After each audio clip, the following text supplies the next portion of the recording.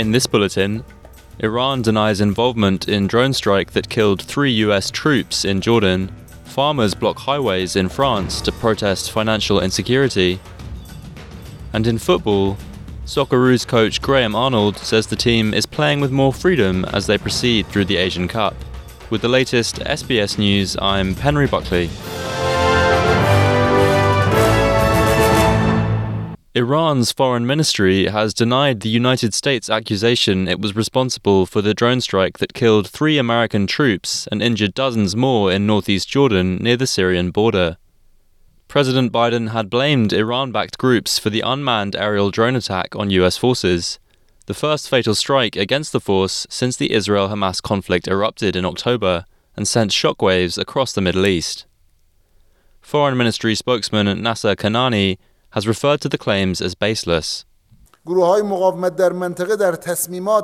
Resistance groups across the region do not take orders from the Islamic Republic of Iran. The Islamic Republic of Iran, while it does not welcome expansion of conflicts in the region, doesn't interfere in decision-making by resistance groups on ways of supporting the Palestinian people or defending themselves and their own people against aggression and occupation. We are not seeking tensions even with America, inside or outside the region.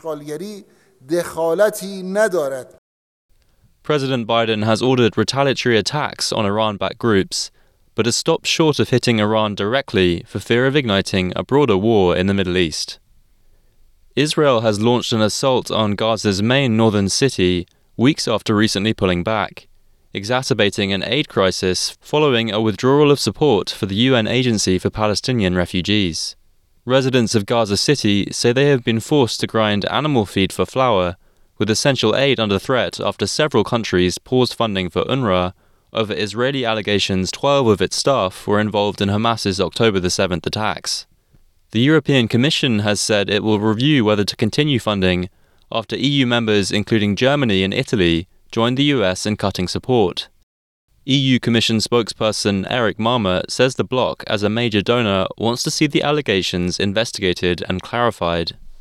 At the same time, of course, we recognize fully that aid to Palestinians in this particularly difficult context for them in Gaza, in the West Bank, from a humanitarian point of view, need to continue. And therefore, we need to be able to combine both of these dimensions effectively. French farmers have blocked a highway to Paris with a wall of hay during a day of blockades across the country's major highways. The protests are pressuring the government to do more to help farmers compete with cheap imports, battle inflation, and make a living. Other countries, including Germany and Poland, have seen similar protests ahead of European Parliament elections in June, as support for far-right parties grows. The French government says new measures to help farmers will be announced this week. A woman has been seriously injured in a shark attack while swimming in Sydney's east.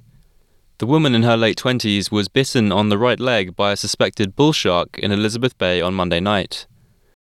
New South Wales Ambulance says paramedics attended to the woman after she managed to swim to a jetty and was given first aid by a local veterinarian. She was transported to St Vincent's Hospital in critical condition after major blood loss. Australians have been assured no changes will be made to real estate investor tax advantages following an unexpected rework of the Stage 3 tax cuts. With the federal government gearing up to promote its redesigned tax package, Treasurer Jim Chalmers has been under pressure to confirm that there will be no more tax policy reversals. Mr. Chalmers has said there is no plan to revisit Labour's 2019 election policy and change negative gearing or other tax breaks for real estate investors. We're not contemplating or considering resurrecting the policies that we took to the 2019 election. Our focus when it comes to tax and housing has been on incentivising build-to-rent properties with the tax breaks that I budgeted for in the May budget. We have changed our view on income tax cuts because we found a better way to give a bigger tax cut to more people to help with the cost of living. The Treasurer has acknowledged the need to improve the efficiency of current tax arrangements for first-time homebuyers. In football, Socceroos coach Graham Arnold believes his players are starting to play with more freedom at the perfect moment in the Asian Cup. Arnold made the comments after the Australian squad advanced to the quarter-finals with a 4-0 victory against Indonesia. The boys have been working hard at training, and as I said to you, and I haven't practiced once defensively since England. It's been all about, attacking patterns and penetrating runs and getting men in the box. And, once you get the boys start believing it, then it starts working. Defensively, we left a few gaps in the first half that I fixed up at half-time.